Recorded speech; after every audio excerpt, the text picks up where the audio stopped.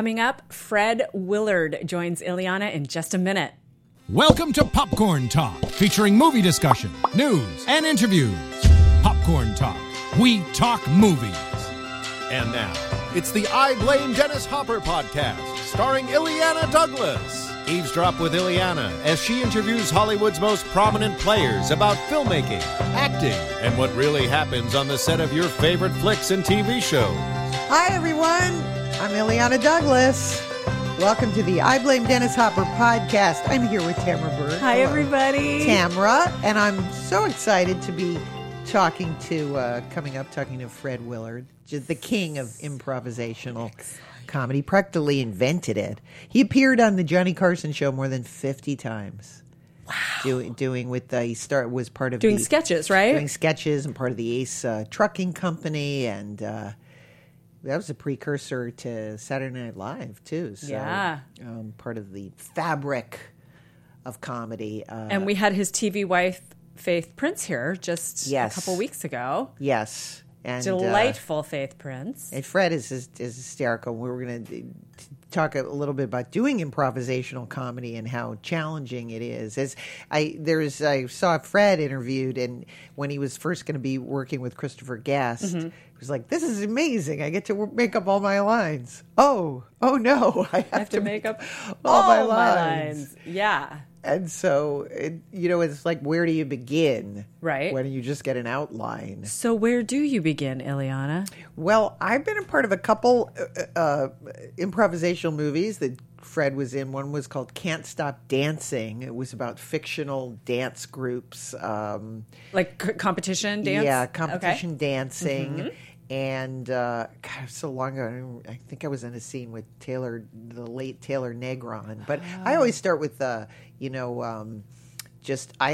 want to know what other people are doing. You don't want to do what they're doing, and the costume and the hair and makeup is going to be. And then the other movie I did was All Stars, which just came out kind of last year, and Fred Willard's in that. Mm-hmm. And that was playing a baseball coach. And originally you were playing a baseball coach. Yes, they wanted me to be a parent. It was about parents and getting involved with Little League and that kind of thing. Exactly, with a girls' softball league. Got it. And I didn't want to be a parent. I wanted to be a coach because I'd played softball in school. So I thought it would be a little bit more fun. So I just decided I wanted to be a really mean coach because I had a really mean coach. And I thought that could just be potentially funny. And so you look at and see what other people are doing. But I wore I had my own glove, and sure. So you have a basic outline of what you're going to do. But I think the challenge, and Fred's going to be a real expert talking about this, but it's playing music because you're seeing the tendency is that everybody just wants to say something funny to be in the movie. Right. So you have to kind of lay back and see what everybody is doing, and then see how you can add to this, and I find it to be challenging. I know when we did Easy to Assemble, I wanted it to appear as if it was improvisational, but it was completely scripted. So it was more like in the Albert Brooks method. And little things come out, but I don't. I'm not necessarily a huge fan of being. I like watching improvisational comedy, but I find it incredibly stressful. Right. To because you're continually reinventing, and because it's not like you do the same thing even within takes you change, don't you? Right. So therefore you're doing something. So when I was, we were doing the baseball movie, and I come up with something really funny, like I was, yelling at my daughter, like, "What's the matter with you? What are you going to do? Cry?" And you say something, and then, the director comes up to you and goes, "That's great. Like, just say the same things." And you go, what did I say? I have no idea. Like, you can't really remember what you say. And must be very tough to edit.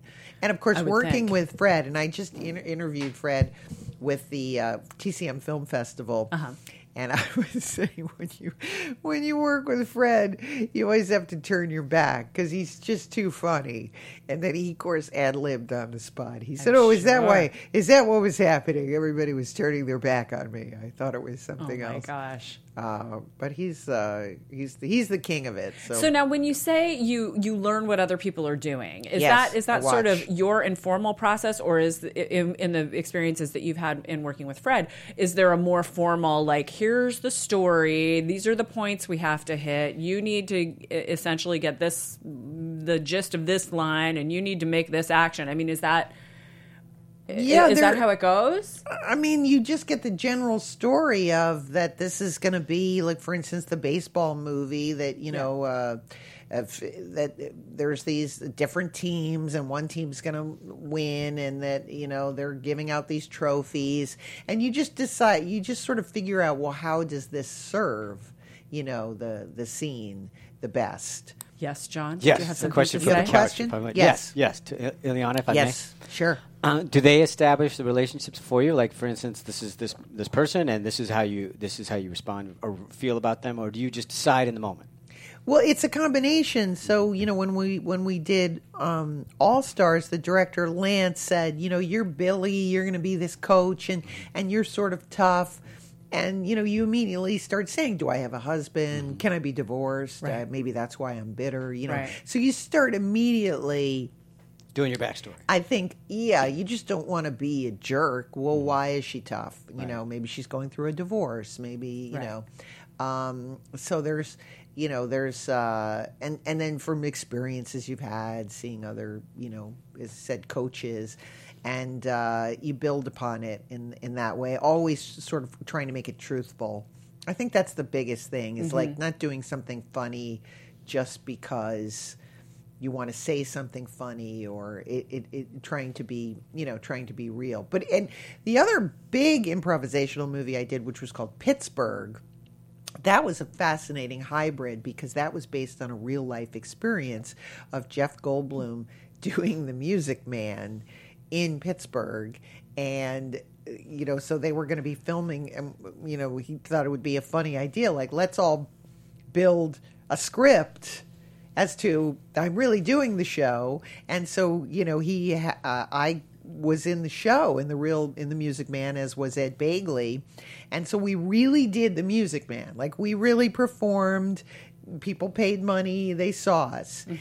Then we wrote parts for ourselves as to why that fictionally that we were doing The Music Man, and that became the movie Pittsburgh, which has a lot of fans, because it really does seem insane that Jeff Goldblum would be in The Music Man, Right. So we all built storylines and around that. And at the time I was friends with Moby, so I said, I got to get Moby in the movie. So we came up with an idea of maybe Moby can be doing like a rap version of The Music Man, and try so we just started at it, and that was kooky, but so much of it. Was there any liquor involved in the conception of this idea? I just wanted to know. No. It was an organic idea because Jeff was really going to do The Music Man. That's crazy. And it was so crazy that we thought, well, this would be a funny idea to do a film around it.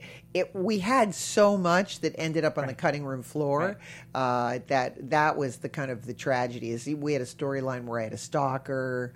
Some of the stuff was surreal. Like, for instance, I was doing another movie called Alchemy, and I said, what would be funny is, like, you should have me on the set, and let's have the director of that movie be saying, like, look, you're not even thinking. You're going to do The Music Man. You're going to do The Music Man. So, again, we had the real director of Alchemy. They really filmed on that set. I went, Moby was involved in this parade. He didn't know when we were going to show up. All he knew is that we were going to show up, and so all we knew for a storyline was that he was going to break up with me in this crowd, and we were going to film it.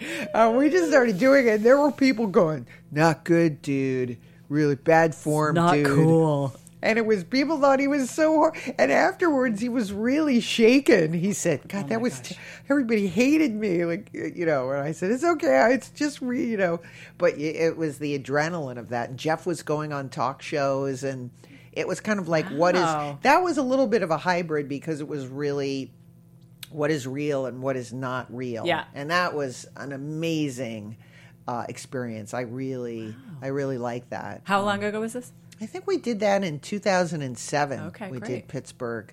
That was a great film experience. It's funny that Fred Willard is not in that. He's in every other great improvisational movie. Right. Well, let's bring him in. Let's bring him in. Yeah, let's do. He, of course, you know him from all the Christopher Guest movies. This is Spinal Tap, Waiting for Guffman, Best in Show, The Mighty Wind. For your consideration, he's been nominated for multiple Emmys for Everybody Loves Raymond, Modern Family, Roseanne, of course, and What's Hot, What's Not. He's also a big movie lover himself. Fred Willard. Hello. Hi, Fred. This is going to be so much fun. I hope so. You know, I have an observation. It has nothing to do with the movies. Yes. I drove along looking for your studio. Yes. And you look for street numbers. Yeah. And most places will have their name and their phone number and no street number. And I don't know why, if you arrive at a place, why you'd need their phone number. Your studio had its address, but all right, let's talk movies. No, but I like. Do you when you're driving in the L.A. seems to me to have kind of funny. I'm obsessed with like funny names of businesses. And like, how did they come up with that? You know, Curry in a Hurry. You know, do you find humor when you're in the car looking at Southern California? Yeah, kind of, but usually I'm looking for some address on some street. I've never figured out where Morrison is in Burbank and Oxnard, and it's just, yeah. And I'm a Thomas Guide guy. I'll get out my Thomas Guide because I like to know from when I'm starting where I'm going. I don't. You need context. I can't believe they even still make a Thomas Guide. They may not, but I'm just hoping they don't change the streets that much.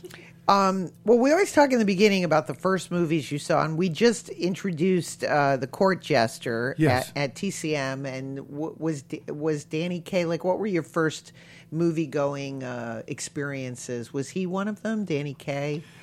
He was.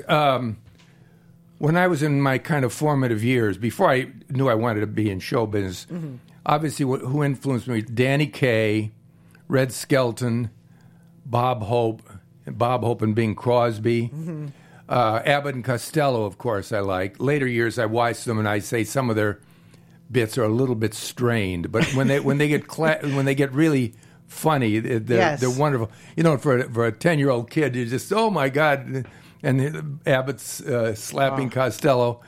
But Danny Kaye, I first saw, and I don't know if that was the first Danny Kaye movie I saw, The Court Jester. But I realized that a comic didn't just do jokes. When he sang a lullaby to the baby, I will send you dreaming. And he was so handsome, and he sings so wonderfully, and he was so gentle with the baby and with I blanked on her name, Glynis Johns. Yes. And everyone in the movie was serious, which is something that always kept in my mind in doing comedy. If everyone plays it deadly serious and just lets the comedy come out of the situation, nobody was being funny except Danny Kaye. And he was just reacting to Basil Rathbone and Ray Middleton, but just formidable people. They were angry, and there's real anger with them. And so he influenced me very much, Danny Kaye, until years later when I would see the movie later, and I said, I could, you know, he may have influenced me, but I could have never done what he did, the movements, the dancing, the sword fighting. I don't remember the first movie I ever saw. I would think it was Snow White, and probably my mother took me, or my mother and father. But I do remember being so young that my mother and father, we walked to the local movie theater, and in the movie there was a scene where it started to rain, and I thought, oh my goodness, how are we going to get home in this rain? That's how young I was. But when you're a kid, you didn't know if the people were behind the screen or... Oh, God. I believed it was... I remember when I very early experienced seeing The Man in the Iron Mask, and I was I was like, how are they going to get that mask off of him, when they locked him in the mask, or Tarzan, when people would be in quicksand. I think there'd be quicksand outside. Quicksand, you never see it outside of those movies. I don't know if it exists. I think it'd be a terrible way to die. You're in quicksand. And then in the comedy, they go down just that pith helmet is left. That's the funny version. But Tarzan, it wasn't. And the bad guys in Tarzan always smoked cigarettes and were fully dressed. Tarzan was just in a loincloth. And I loved Johnny Weissmuller as a kid too. Yeah, he was a stunning creature. Yeah, USC an Olympic swimmer. Yeah. Now, I was, it's so funny. I didn't know that you, as a kid, went to military school. Yes. That seems very improbable. It does seem improbable. My mother had remarried. My father had passed away, and I was getting in minor little problems, little scrapes that today would be part of a sitcom, But my mother kept saying, "I'm going to send you away to a military school."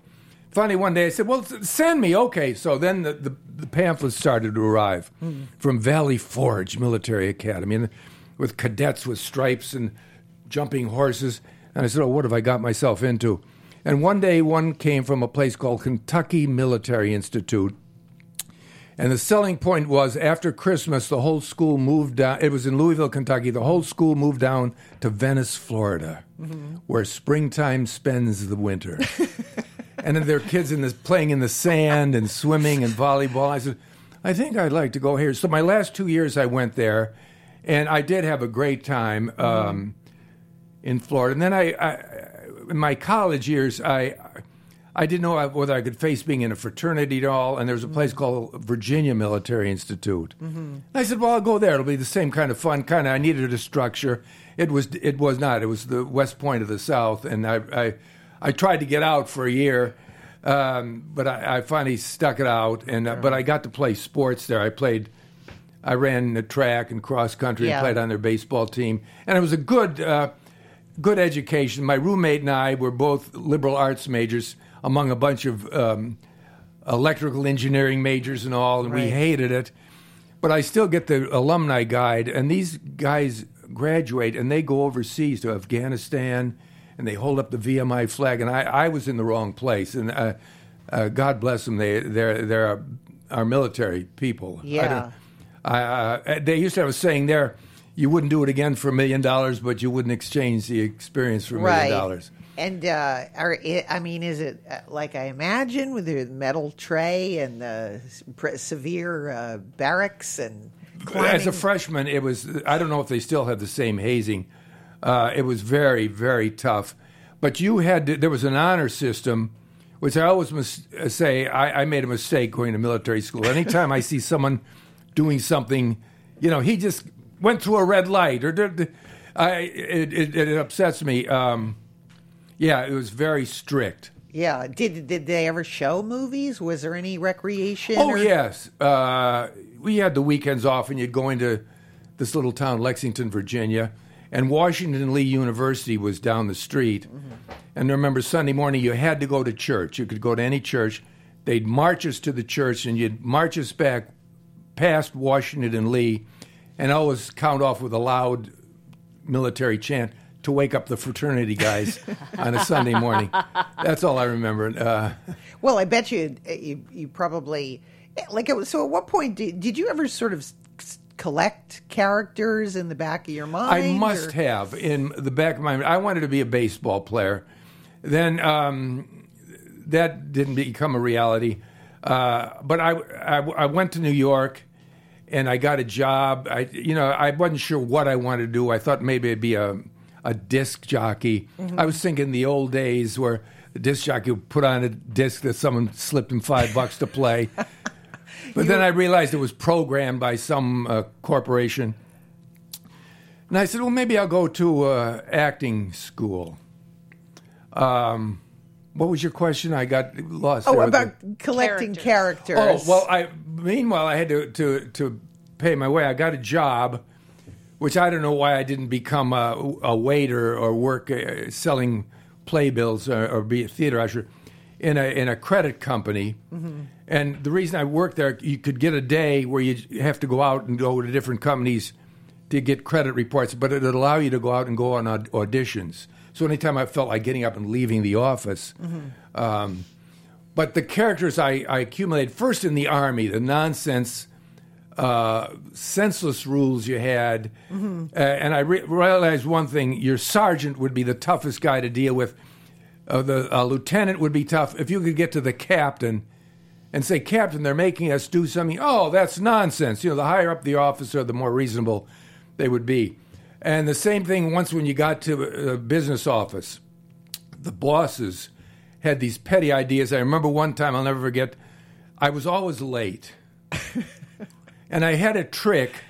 In the summer, I would leave my sport coat, my suit coat, hanging there at night. And so I'd come in like at 9:15 in my shirt sleeves and go right down and sit down and pick up the phone. So my boss, who was sitting behind me, would think maybe I missed Freddie. He'd call me. He'd missed me coming. I must have been there earlier. But one day they got mad that we were people coming in late. He said, "There is never." The boss came out and made a speech. There is never any excuse for anyone to be late.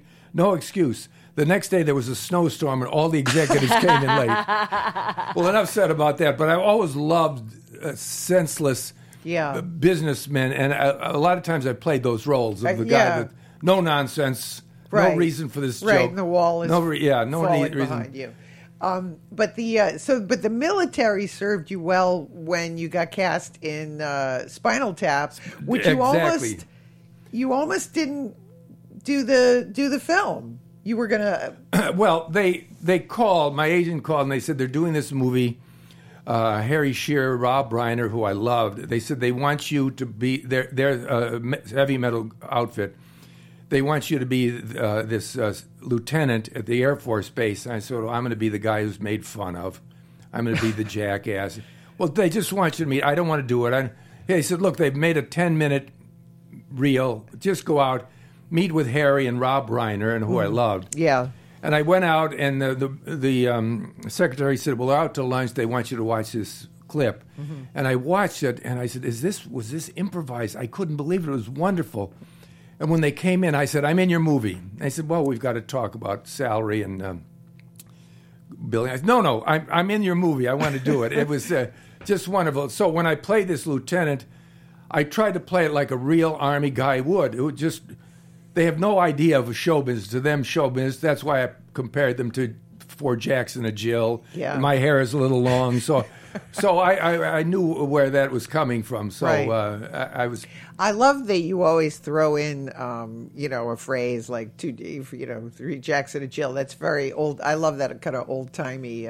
Well, we'd been in Kansas City for some reason. I think I was making an appearance in Wichita Falls. I was in Kansas City. I was looking through the local where to go and what to do. Yeah. And I think there was a lounge group called Four Jackson and Jill, and they're so generic. They're three kings and a queen, and but that turn of phrase. Yeah, and they're a barrel of laughs on stage. But I just thought that would be the one that this officer would think was show business. Isn't there another a story though that they wanted you to do another scene and then they did? Rob Reiner said, "Could you hang around? There's a scene where we shoot a laser beam out and you duck." And I said, Rob, my mom's in town from Cleveland. She's leaving tomorrow. I just as soon. No one was going to see this movie. Right. And when I finally saw it, there was no laser beam. So,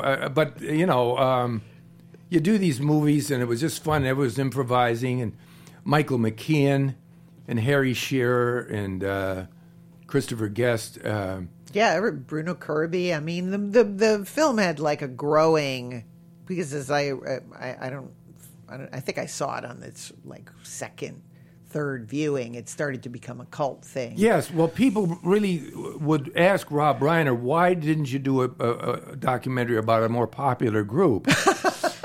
And I had been in a comedy group, four guys and a gal, we called ourselves. Yeah. No, actually, it was called Ace Trucking Company. Yes. And so when they got into that interstitial fighting and someone's girlfriend came in and bookings dropped out, I could really relate to that. And I guess the line about where they're job was canceled in Boston. He says, that's okay, it's not a college town. I guess that got brought down the house in Boston. Yeah. There couldn't be more of a college town. Yeah. But they were just trying to justify everything. And everything was done so realistically. It wasn't an over-the-top comedy. Anything over the top was something you could see. They're trapped under the auditorium in Cleveland. They couldn't find their way. I mean, that's happened to all of us. We're Of trying to course. find everything, and some guy give him directions, and you end up back Yeah. with the same guy. At the beginning. But yeah, that was great. Now, so I was just very pleased to be in that. You mentioned the Ace Trucking Company and the amount of times, like, again, that you appeared in sketches, Johnny Carson show. Yeah. Also, one of my favorite stories is appearing on Mike Douglas, and you were just about to go on, and Bobby Seale was, in addition to Lennon and John Lennon. It was the show where John and Yoko were on, and Bobby Seale of the Black Panthers was there, and we'd done the Mike Douglas show several times. He took a train down to Philadelphia, and suddenly they were very nervous. They said, "We want to see what you're going to do, the script." And we said, "We don't have a script. We've got to see a script." So we had a new manager who was very, very frantic like this. "Guys, let's get this ready." He was upstairs in the lobby making phone calls. This was before cell phones. And we were sitting around, and they delayed the show. And finally, one of the guys says, "We're going to miss our train back to New York City. Screw it. Let's walk. Let's leave." "Yeah, we don't have to do the show. We don't need this." Our manager came down and said, "How's it going, guys?" "We're walking, Marty." "What do you mean you're walking?" So it got settled. They let us do the sketch, but we were very concerned that Bobby Seale was on, because one of the guys, Billy Saluga, who had come up with this character about Raymond J. Johnson. Yeah. "You doesn't have to call me Ray. You can call me Jay. You can call me..." It was kind of like a Amos and Andy sketch. So they were afraid that it would offend Bobby Seale. Turned out Bobby Seale loved it. He wasn't on the show, but he stayed with his Black Panthers. They loved it. So we were on that, and we were also on another highlight show, the famous Johnny Carson show, with, I think, Dean Martin and Burt Reynolds, where they ended up spraying shaving cream all over each other. And I watched it. It was in the days when Carson was an hour and a half. Yeah. I said, "We're on this show. We're going to die." And about an hour and 20 minutes into it, we came on. We did an 8-minute sketch, got huge laughs. It was a different audience in those days. You didn't have to, in and out. Then later I do sketches on Jay Leno, and they told me that they have some way of monitoring the show. So if the audience kind of slumps, come on, pick it up. It's like that. How can Right. you work under that conditions? If a comic comes on and does 5 minutes, 2 minutes he hit a subject, we lost 100 people. Come on, speed it up. But that's the different mindset now. Completely. He used to have authors on, and even he was bored half the time. But if you wanted to watch the author, that was. But around the time you're on the 50th time, were you nervous every time? Oh no. Well, yes, we were always. What we did, we got the Ace Trucking Company. We got to the point which was wonderful. They loved us so much. Doc Severinsen loved us. I think he loved Billy Saluga because he loved that. You doesn't have to call me. Yeah. We would try out pieces on the Tonight Show, and they would build sets for us. Yeah. Which made it hard for us to go then and do at a theater and around this sketch without. Well, we don't have the sets. We don't have the costumes. Anyways, it was a great time, and I've always loved sketch comedy. Ever since I was a kid, when they'd have the shorts, in my day, you'd go on Saturday afternoon to see a double feature, but the movie would start, you have a cartoon, the newsreel, and the shorts. Guy behind the black ball, I forget what it was, and the guy with a slow burn, and the Pete Smith specialties. Yes. So I always loved them. Did you like Robert Benchley at all? Oh, my God, I loved him. Yeah, but I think I got into him more. I don't know whether I first saw him in the sketches, but then reading his stuff. Yeah. It was Very so dry. and so bright, but I loved him. And so then at the same time, that was about the time where Bob Hope and Bing Crosby were doing things. It was a little after, the trio, the three guys, the it was before Abbott and Costello and the Three Stooges. Ritz Brothers? Ritz Brothers. Okay. I never saw much of them, and what I saw, a friend of mine said they're like a stick-em-up comedy, which explained them. It's always, here's a joke. Here's another gag. Hey. I never got into them, but Three Stooges I loved. And later, when I watched them later, I realized how funny they were, really how difficult. Three of them doing sketches. Yeah. Because I tried to write sketches. We'd write our own sketches. And then Bob Hope, Bing Crosby, Red Skelton, I loved. Danny Kaye came along. Of course. Loved him. Did you get to meet Bob Hope ever? Yes, I was in Vancouver doing a Steve Martin movie called Roxanne. Mm-hmm. And I got in the elevator to come down, and there was Bob Hope with, I assume, his daughter. And they were coming down the elevator, and I turned around and faced the front. I said, I'm not going to be a fan. And I said, who am I kidding? He's from Cleveland. I'm from Cleveland. I turned around and I said, Mr. Hope, I'm Fred Willard. I'm from Cleveland also. I'm here in town doing Steve Martin's movie, Yeah. And I don't know whether that's kind of thing.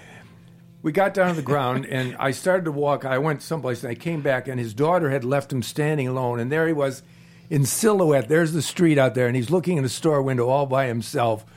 But I got to say hello to him. That's the only time I met him. Now, Eugene Levy had a great story that he and Dave Thomas got to meet him because Dave Thomas did Bob Hope. Yeah. He became Bob Hope. And they got to meet him, and they went into his hotel room, and Eugene Levy went up. And Eugene Levy is kind of shy anyway.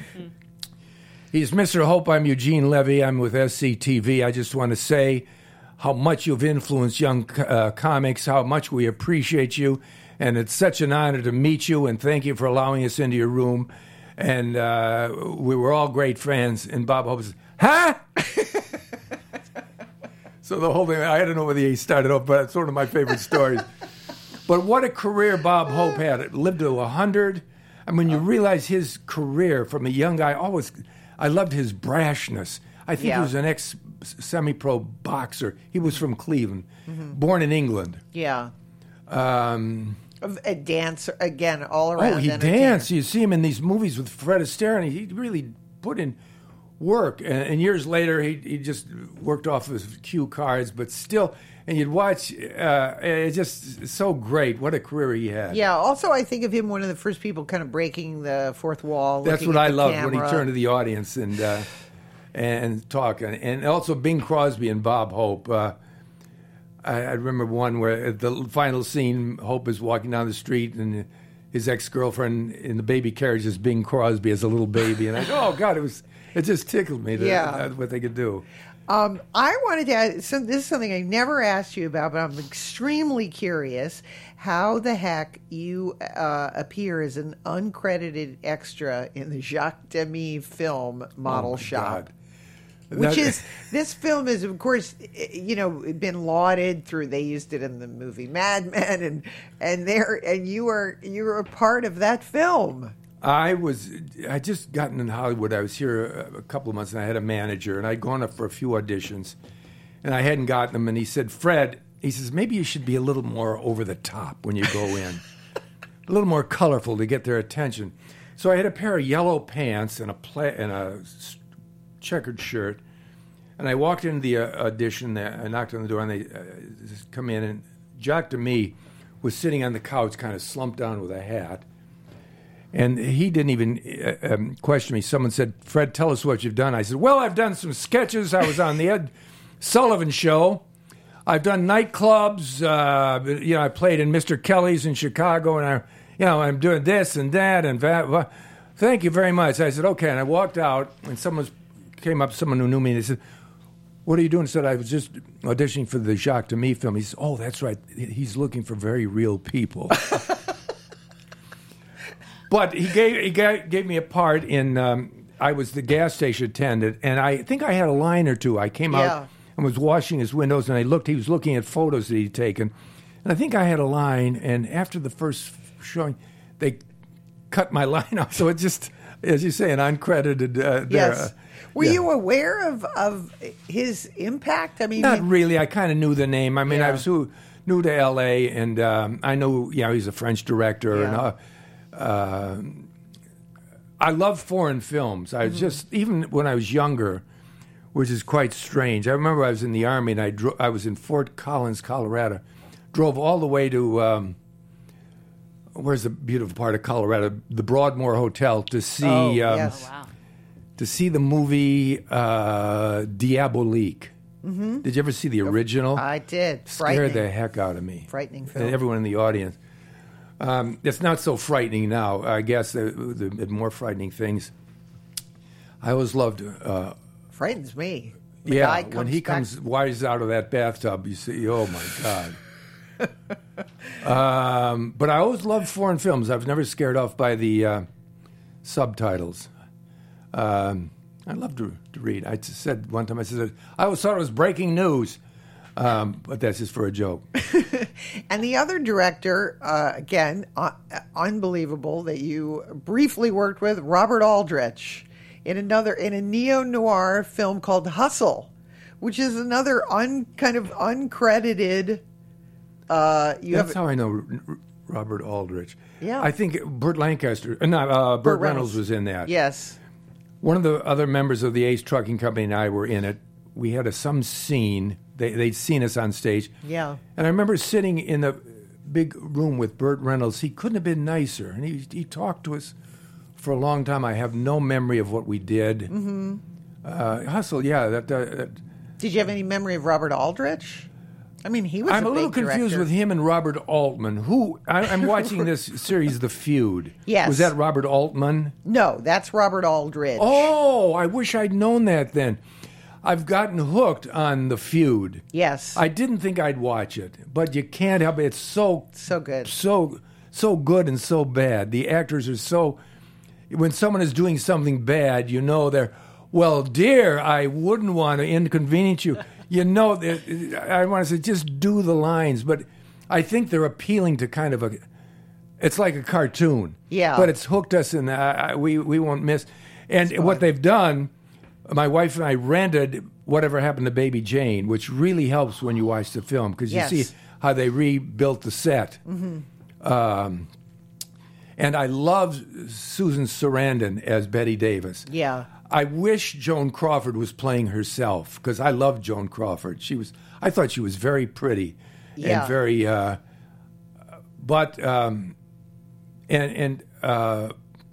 Alfred Molina. Yes, as Aldrich is wonderful. So I worked with him. Who would have known? So with Robert Aldrich, and you didn't even know it. Maybe if they do a second season, they'll say the Hustle years when he met Fred Willard. There you go. And Stanley Tucci doing as the best when he's playing the Jack Warner. Oh my God! Because he's no nonsense. He's Jack Warner. Yeah, I love a film like that. Good heavens! Yes.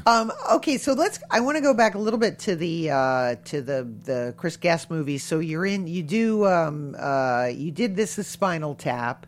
And then after that... First one was Waiting for Guffman. That's the first one that Chris directed, and he called me and he said, I'm doing this movie, Fred. I'd like you to come down. And so I got down, and I'd just seen him do some character on Saturday Night Live with Corky St.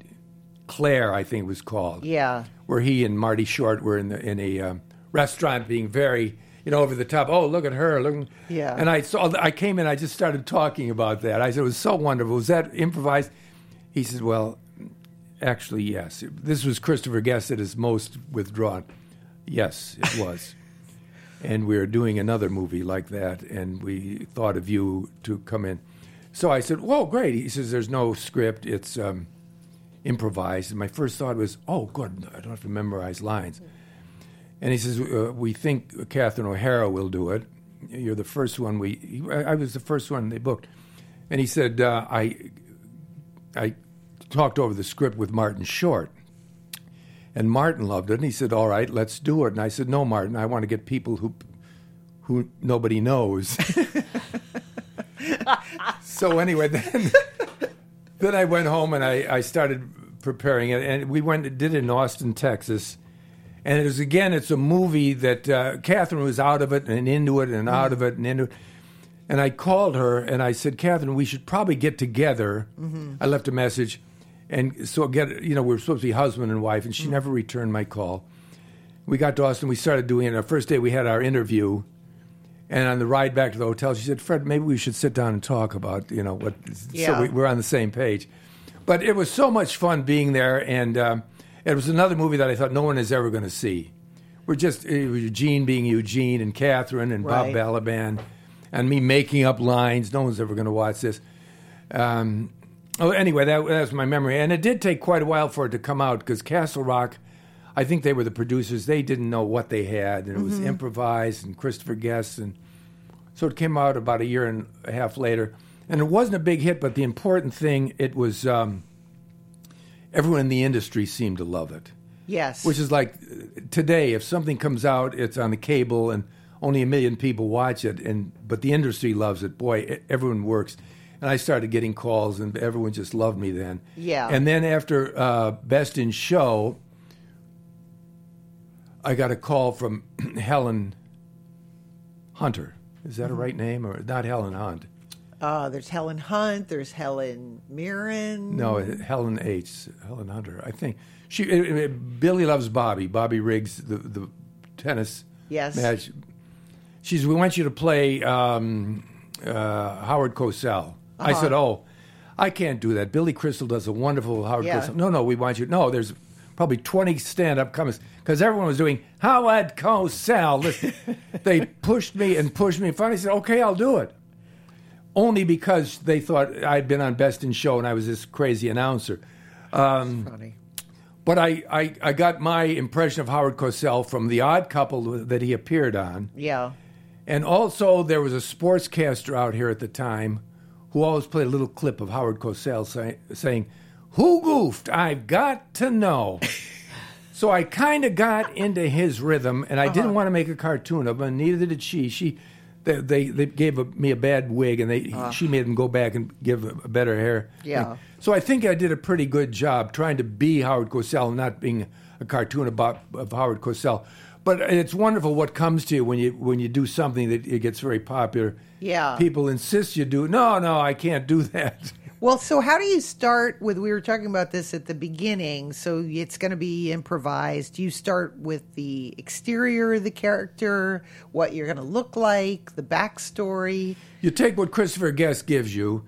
A perfect example was Best in Show. He said, you probably coached a third division football team. And I thought, well, it'd probably be funnier if I was actually played maybe one season in the big leagues. Really a pretty good pro. Because then I put my mindset into what a professional athlete would think his audience, this audience of the dog show, would be interested in. Completely off the thing. And I did the same thing in A Mighty Wind. He said, you probably owned a little comedy club. And I thought to myself, it might be funny if I had a series that ran maybe 13 weeks 10 years ago that nobody remembered, and I assumed the whole world was still talking about, which I think is always something funny if someone comes in with a feeling that they're much more recognized and important than what they are. Yes. So I think I started, let's get this out of the way. Hey, what happened? All right. Everyone's probably saying, what? No, what?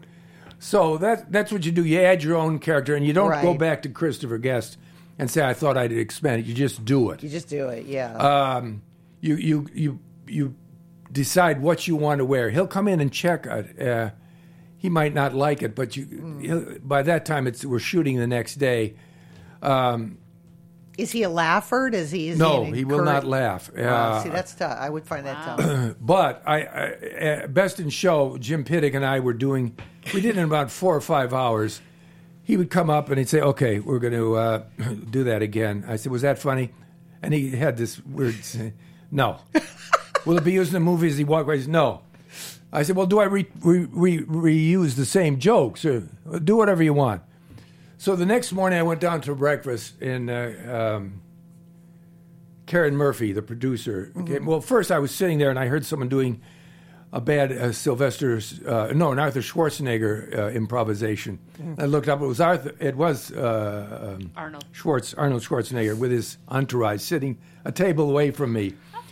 And I still remember his joke. He said, one of his guys, he bought a stationary bicycle 6 months ago, and it's still stationary.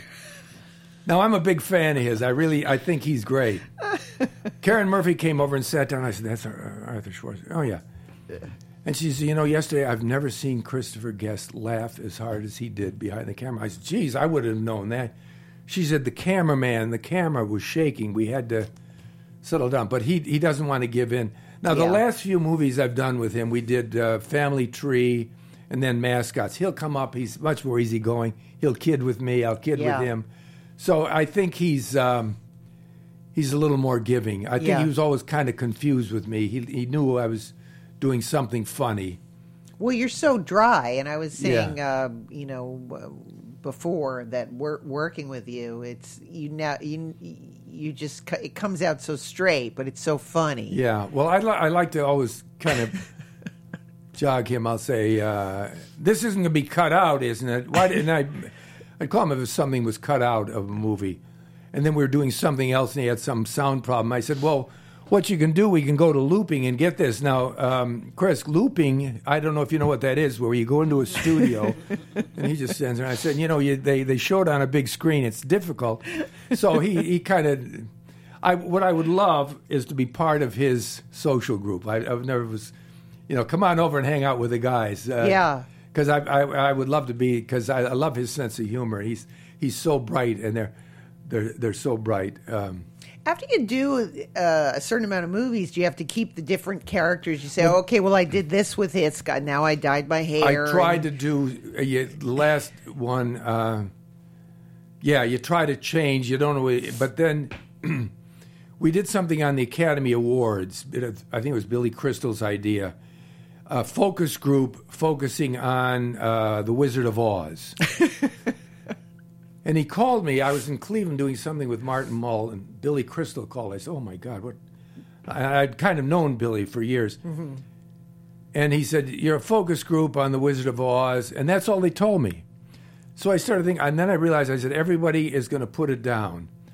I said, I was reading this book about Heidi Ho, Heidi Hey. Oh, Cab Calloway? Cab Calloway. Yeah. Fascinating how cutting edge he was in the 30s. He was ahead of everything with his jazz and his jive and his language. And I said, I'll be one of Cab Calloway's horn section. And I love the movie because I love the flying monkeys. How did they get those monkeys to fly? And I don't know, was it me? It suddenly seemed to turn into color, man. I'd like to know what they gave me before. So I think I took the right tack because everyone else put down the movie. So then I tried to do that in Mascots, his last movie. I thought I would be a laid-back jazz musician. Mm-hmm. I don't know if it played because so much... I seem to have lost some energy in it, though. They had some funny scenes. They had they kept in, but it's a character I'd like to try again, a Cab Calloway musician. I love that. I was going to ask you, is there some character you'd love to invent? Yeah, I've loved the characters I've done. I love the clueless athlete. The jazz musicians always fascinated me. Mm-hmm. There's a saying, of course, a comic, if you make the band laugh, you're not doing well. Right. Which I love that because the musicians are so... Not only have I always admired them as musicians, but their great sense of humor. Do you watch documentary? I mean, documentaries make me laugh sometimes. About... Just any... I love... Yes, I do. We're currently watching documentary about World War I. Mm-hmm. And my God, you can't believe it's like a horror film. And enough... But World War II was worse. It's a miracle that America is not occupied by Germany and Japan. We were unarmed. Anyway, documentaries, yes, I love them. I was trying to watch this documentary about comedians. They seem to preempt it every week for CNN. I don't know. Yeah. The guy that did it, his name escapes me. He interviewed me. He put a wonderful book. Cliff. We've had him here on the show. Cliff Nesteroff. What background he did, and we saw him at the TCM Film Festival. And I said, "What's happened?" He says, "I don't know. They're going to rerun it." It's fascinating. Yes. So to answer your question, I love documentaries. Do you think that as current events change, is it harder to make people laugh? Like, we all have the same references, I mean, if as a kid you think Abbott and Costello or Bob, Hope and Crosby are funny, but when we're doing these improv movies, it's got to be more cutting edge.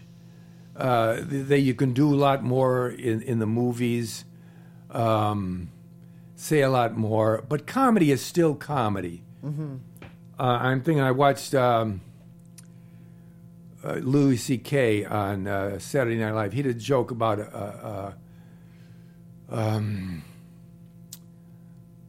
what's the one with the long neck, the long animal? Giraffe. The giraffe. Yes. How uncomfortable it must be. I mean, they make little kids laugh with that in 1930. Yes. It's still funny. Funny is funny. Funny observations.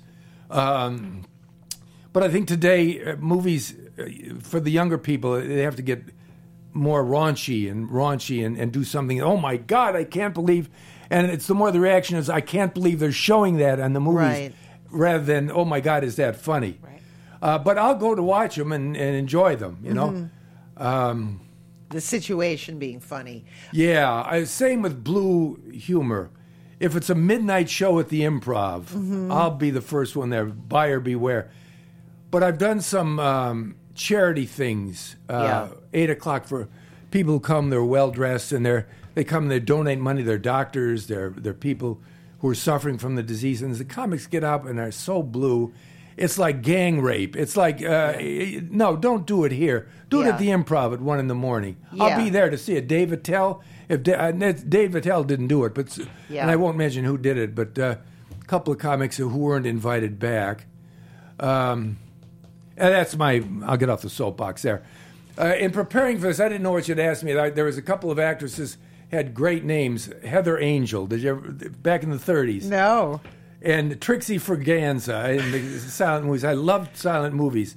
One of my favorite silent movie actresses is Mabel Normand. Oh, a great comedian. Yes. What else did I? Are you interested in I always like Hollywood stories. Bela Lugosi living in a small apartment and yes. Dick Cavett was used to visit Stan Laurel. Yes, everyone seemed to visit Stan Laurel down in San because he was in the phone book. Yeah, he was in the phone book. I didn't know that. I was here when he was living there. I would have, but it's so great. I love the old documentaries about the old movies, and those guys were fascinating. Bela Lugosi. My interview would not be complete if we didn't talk about your work on Fernwood Tonight, of course, and your chemistry with and friendship with Martin Mull, which is my God. See, I remembered his name. that good. Otherwise, yes.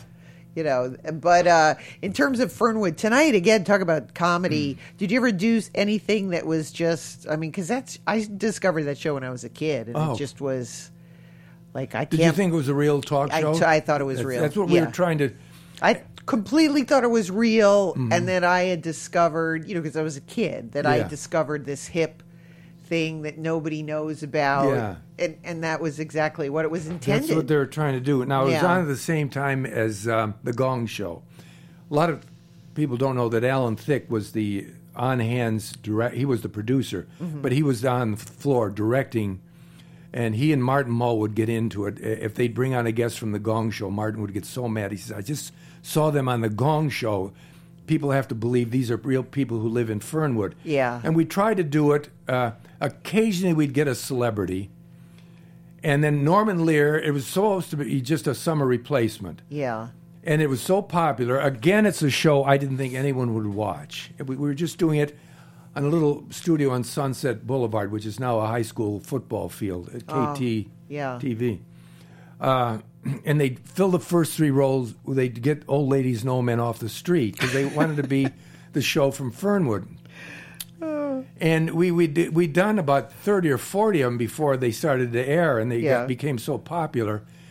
And then Norman Lear decided to do it a second year, but all his celebrity friends loved it so much.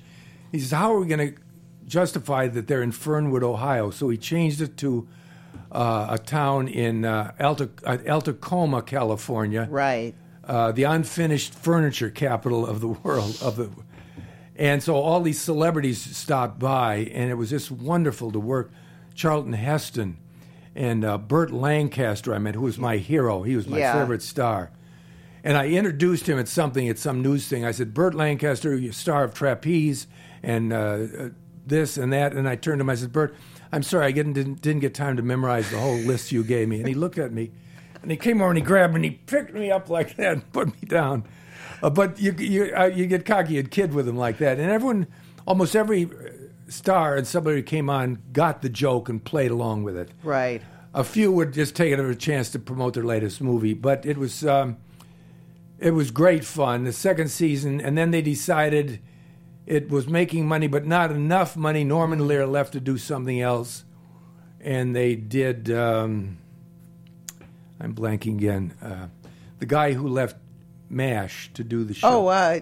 McLean Stevenson. McLean Stevens, who was a wonderful guy. He came on. It wasn't, It was, what was the name of the show? They wanted me to be on it, or they wanted me to be on some other show, and I just didn't want to do it. I remember, of course, it was so out there. You had the guy in the iron, the dancing girl around the man in the iron lung. That's the biggest, hardest I ever laughed. That's one of the most disturbing. Baby Irene, you remember that? Well, yeah. It was about a second or third show, and Norman Lear was on the set. Later, he at first show or two, he wanted to be like a sitcom. Yeah. They talked him out of that. This let it be like a regular show. Baby Irene came on. We had the guy in an iron lung. He wasn't. He was a comedian, but his facility was playing the piano backwards. Yes. And Martin Mull introduced him as his laid-back piano style. So we came out of commercial. You came out of commercial, and all you hear is, and you pan over, and there's Baby Irene tap dancing, holding the plug that she'd pulled out of the wall. And Norman Lear came down. He says, "Hold it, cut! We can't do that. He's in an iron lung." So there was about a 15-minute argument, and I started to laugh. It's like being in church with somebody at a funeral. You shouldn't laugh. You start to laugh. And it was so funny. The Baby Irene, clueless, and she probably didn't know what she had. She was holding the plug to the iron lung. Yeah. I still remember laughing so hard my stomach hurt. And they finally, I don't know what they did. They settled for doing something else. But, it was on. I think they kind of left that in. But well, it had those kind of old cinematic references, like somebody that would be in an iron lung. It just seemed so improbable, But, that was, my God, what an amazing show. Yeah. And then finally, I'm just going to, I could be talking to you forever and ever, but we both worked with Jerry Lewis in Max Rose, another great comedy icon. What was that like? I was thrilled when I was asked to do that, and I was so scared. I didn't know whether he was directing or not. Yes. And I thought he had this, image of being explosive. Yeah. And so I wanted to know my lines, and I didn't want. And I went on where the trailers were, and the director, I forget his name, the one who actually was directing, the writer. Daniel, no. Yeah. He said, "Do you want to meet Jerry?" I said, "Sure." And I walked in, and Jerry Lewis was holding a newspaper in front of his face, lowered it, and he had a red clown's nose on. I guess he was either trying to make me laugh or trying to make me feel at ease. Yeah. And he was very nice. I talked, and then we went to work that day on the set, and the director said, "Now you're going to have a problem with Jerry. He can't remember lines." Mm-hmm. And that was actually a relief to me. I said, "Oh, good. So he's not going to say, 'How dare you walk on the set unprepared? You know who I am?'" Yes. So he had these lines, and I would say my line. He would look at me. Off stage, they had a prompter who would read his line to him and that he would repeat to me. Yeah. Now, so much for actor's studio acting and getting in the moment. It seemed I never saw the movie, but it came along as plausible. Yes. And I did a second scene with him a couple of days later. And the funny, a sidebar. And then a final funny story about the Jerry Lewis. A sidebar, you talk about acting and studying and getting in the character and building a character from within, without. Some of my favorite moments, I saw a movie called, I think, Stealing Home or something. Roger Maris and Mickey Mantle played themselves. I think it was the year after Roger Maris hit 61 home runs. They played themselves. They came on. They were wonderful. A screen presence. They did their part well. I don't know if they had a coach that would run lines. They weren't wooden at all. Mm-hmm. Sometimes you do see actors doing a commercial. They were wooden. Shop now. Get your get a deal down at Honda. But so much. You just come on. Some great actor once said, know your lines, hit your mark, and say your lines. Anyway, the follow-up to the Jerry Lewis movie.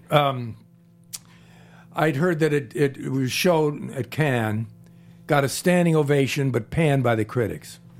2 years later, my wife and I, just a couple of months ago, we were watching, and Claire Bloom was on. Someone mentioned Claire Bloom.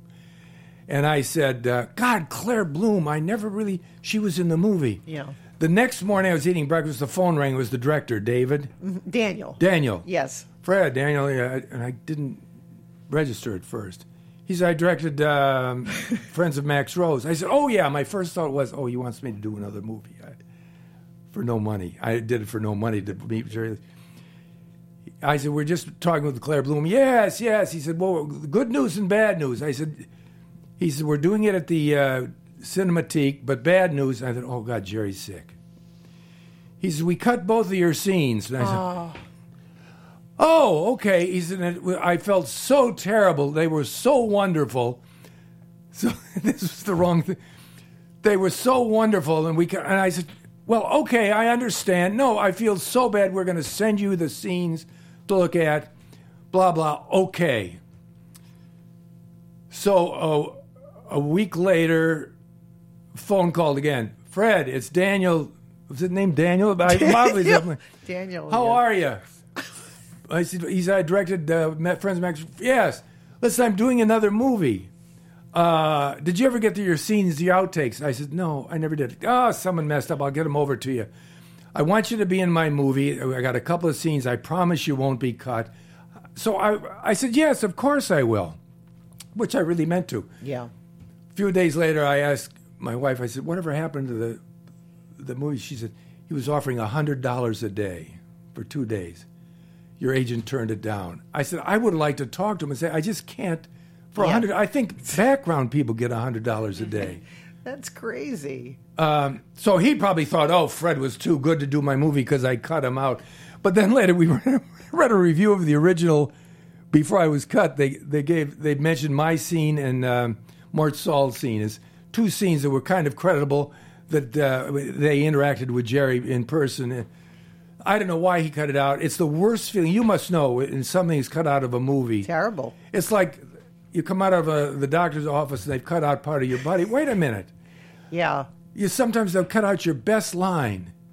Well, they usually do. Yeah. Or your best scene. Someone once told me they've taken a movie just because of scene, and they'd see the movie and they cut the scene out. Yes. I don't know. I guess you have to produce your own film. Well, sometimes you luck out. I know in the one of the DVDs they have you reenact. Well, that helps. Yeah. You reenact the 1960 World Series yes. on one of the. I forgot which one that is. It was a game-winning home run. I had Catherine O'Hara pitch a wiffle ball to me and narrated it. Yeah, that's pretty funny. And I thought it was the high point of the movie, and it was cut out. I know it's so hard. Okay, speaking of cutting out, I hate to do this, but we're gonna have to go, Fred. We got other people waiting, Fred. Next in line. Number 23. Who's up next? There are snacks to be consumed out We've there. got Sunny. Thank you for the Sunny snacks. Tufts is waiting out in the Sunny Tufts. Wouldn't that be exciting? Some of those people that are forgotten. There was great names. Toady Fields. Toady Fields. It's another great one. Yes, tell me, you please. can find Fred on Twitter at Fred_Willard. I'll be gabbing about this. How about that? I came on prepared. They shoved me off after 10 minutes. It has not been 10 minutes. It's been far longer than 10 minutes. I knew there was trouble when the producer said, leave your car running. It'll be okay. You don't do that. Park in the red zone. Ileana is very busy. She'll never come back now. We'll make no, better I was thrilled. Thank you for time. inviting me. Anytime. Anytime you want to talk about obscure movies. I love obscure. horror films that don't have a star. I don't want to go if they have a star. I like obscure old-time movies. I'm a big fan of old-time movies. Eddie Brandt's, you must know Eddie Brandt's. You the get best anything Eddie you Brandt's want. video. I've never gone there and asked for something that they don't have it. Here it is down here. Yes, no. They have everything. It's so funny when you were saying the thing about Daniel Noah. I remember when I had called you to ask you to be in, because we met through Celebrity Autobiography, and I mentioned my web series, and I when I wanted someone to play the fictional head of IKEA, I remember that. I couldn't think of it. I said only Fred Willard could play this and make it believable. I had to do a Swedish accent. Yes. And it was in IKEA. What was it? IKEA. And I walked in, the security guard out front had a perfect Swedish accent. I thought, and he had gray hair. I said, you should go up and be doing my part.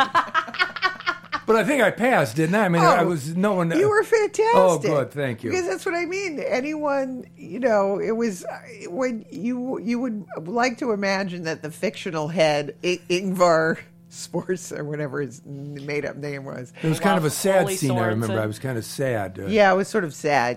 But sad but funny at the same. Oh, it was good. At the same time. We had, I was sad because we'd been shut down by the union that day. We had like a sort of a little mini crisis on set, and then we regrouped and we came back together. Oh, good. So and that was quite popular for that series ran. And then you got to go to Sweden yourself, which is so great. Which is so bizarre that I would write a scene where I would get to go to Sweden. And which I think was you my mentioned dream. on the set that you always had dreamed of going to Sweden, and that's a dream. The whole thing, doing the show, literally everything that happened on the show.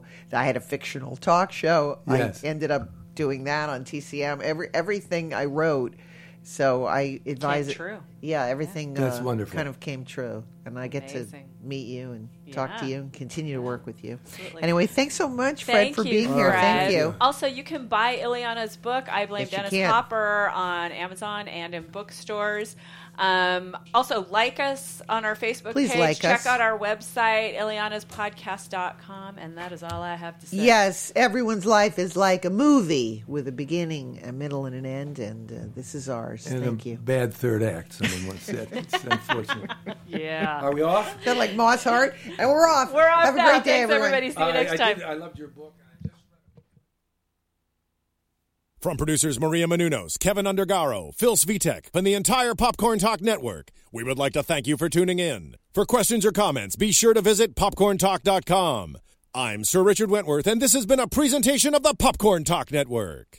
The views expressed herein are those of the hosts only and do not necessarily reflect the views of the Popcorn Talk Network or its owners or principals.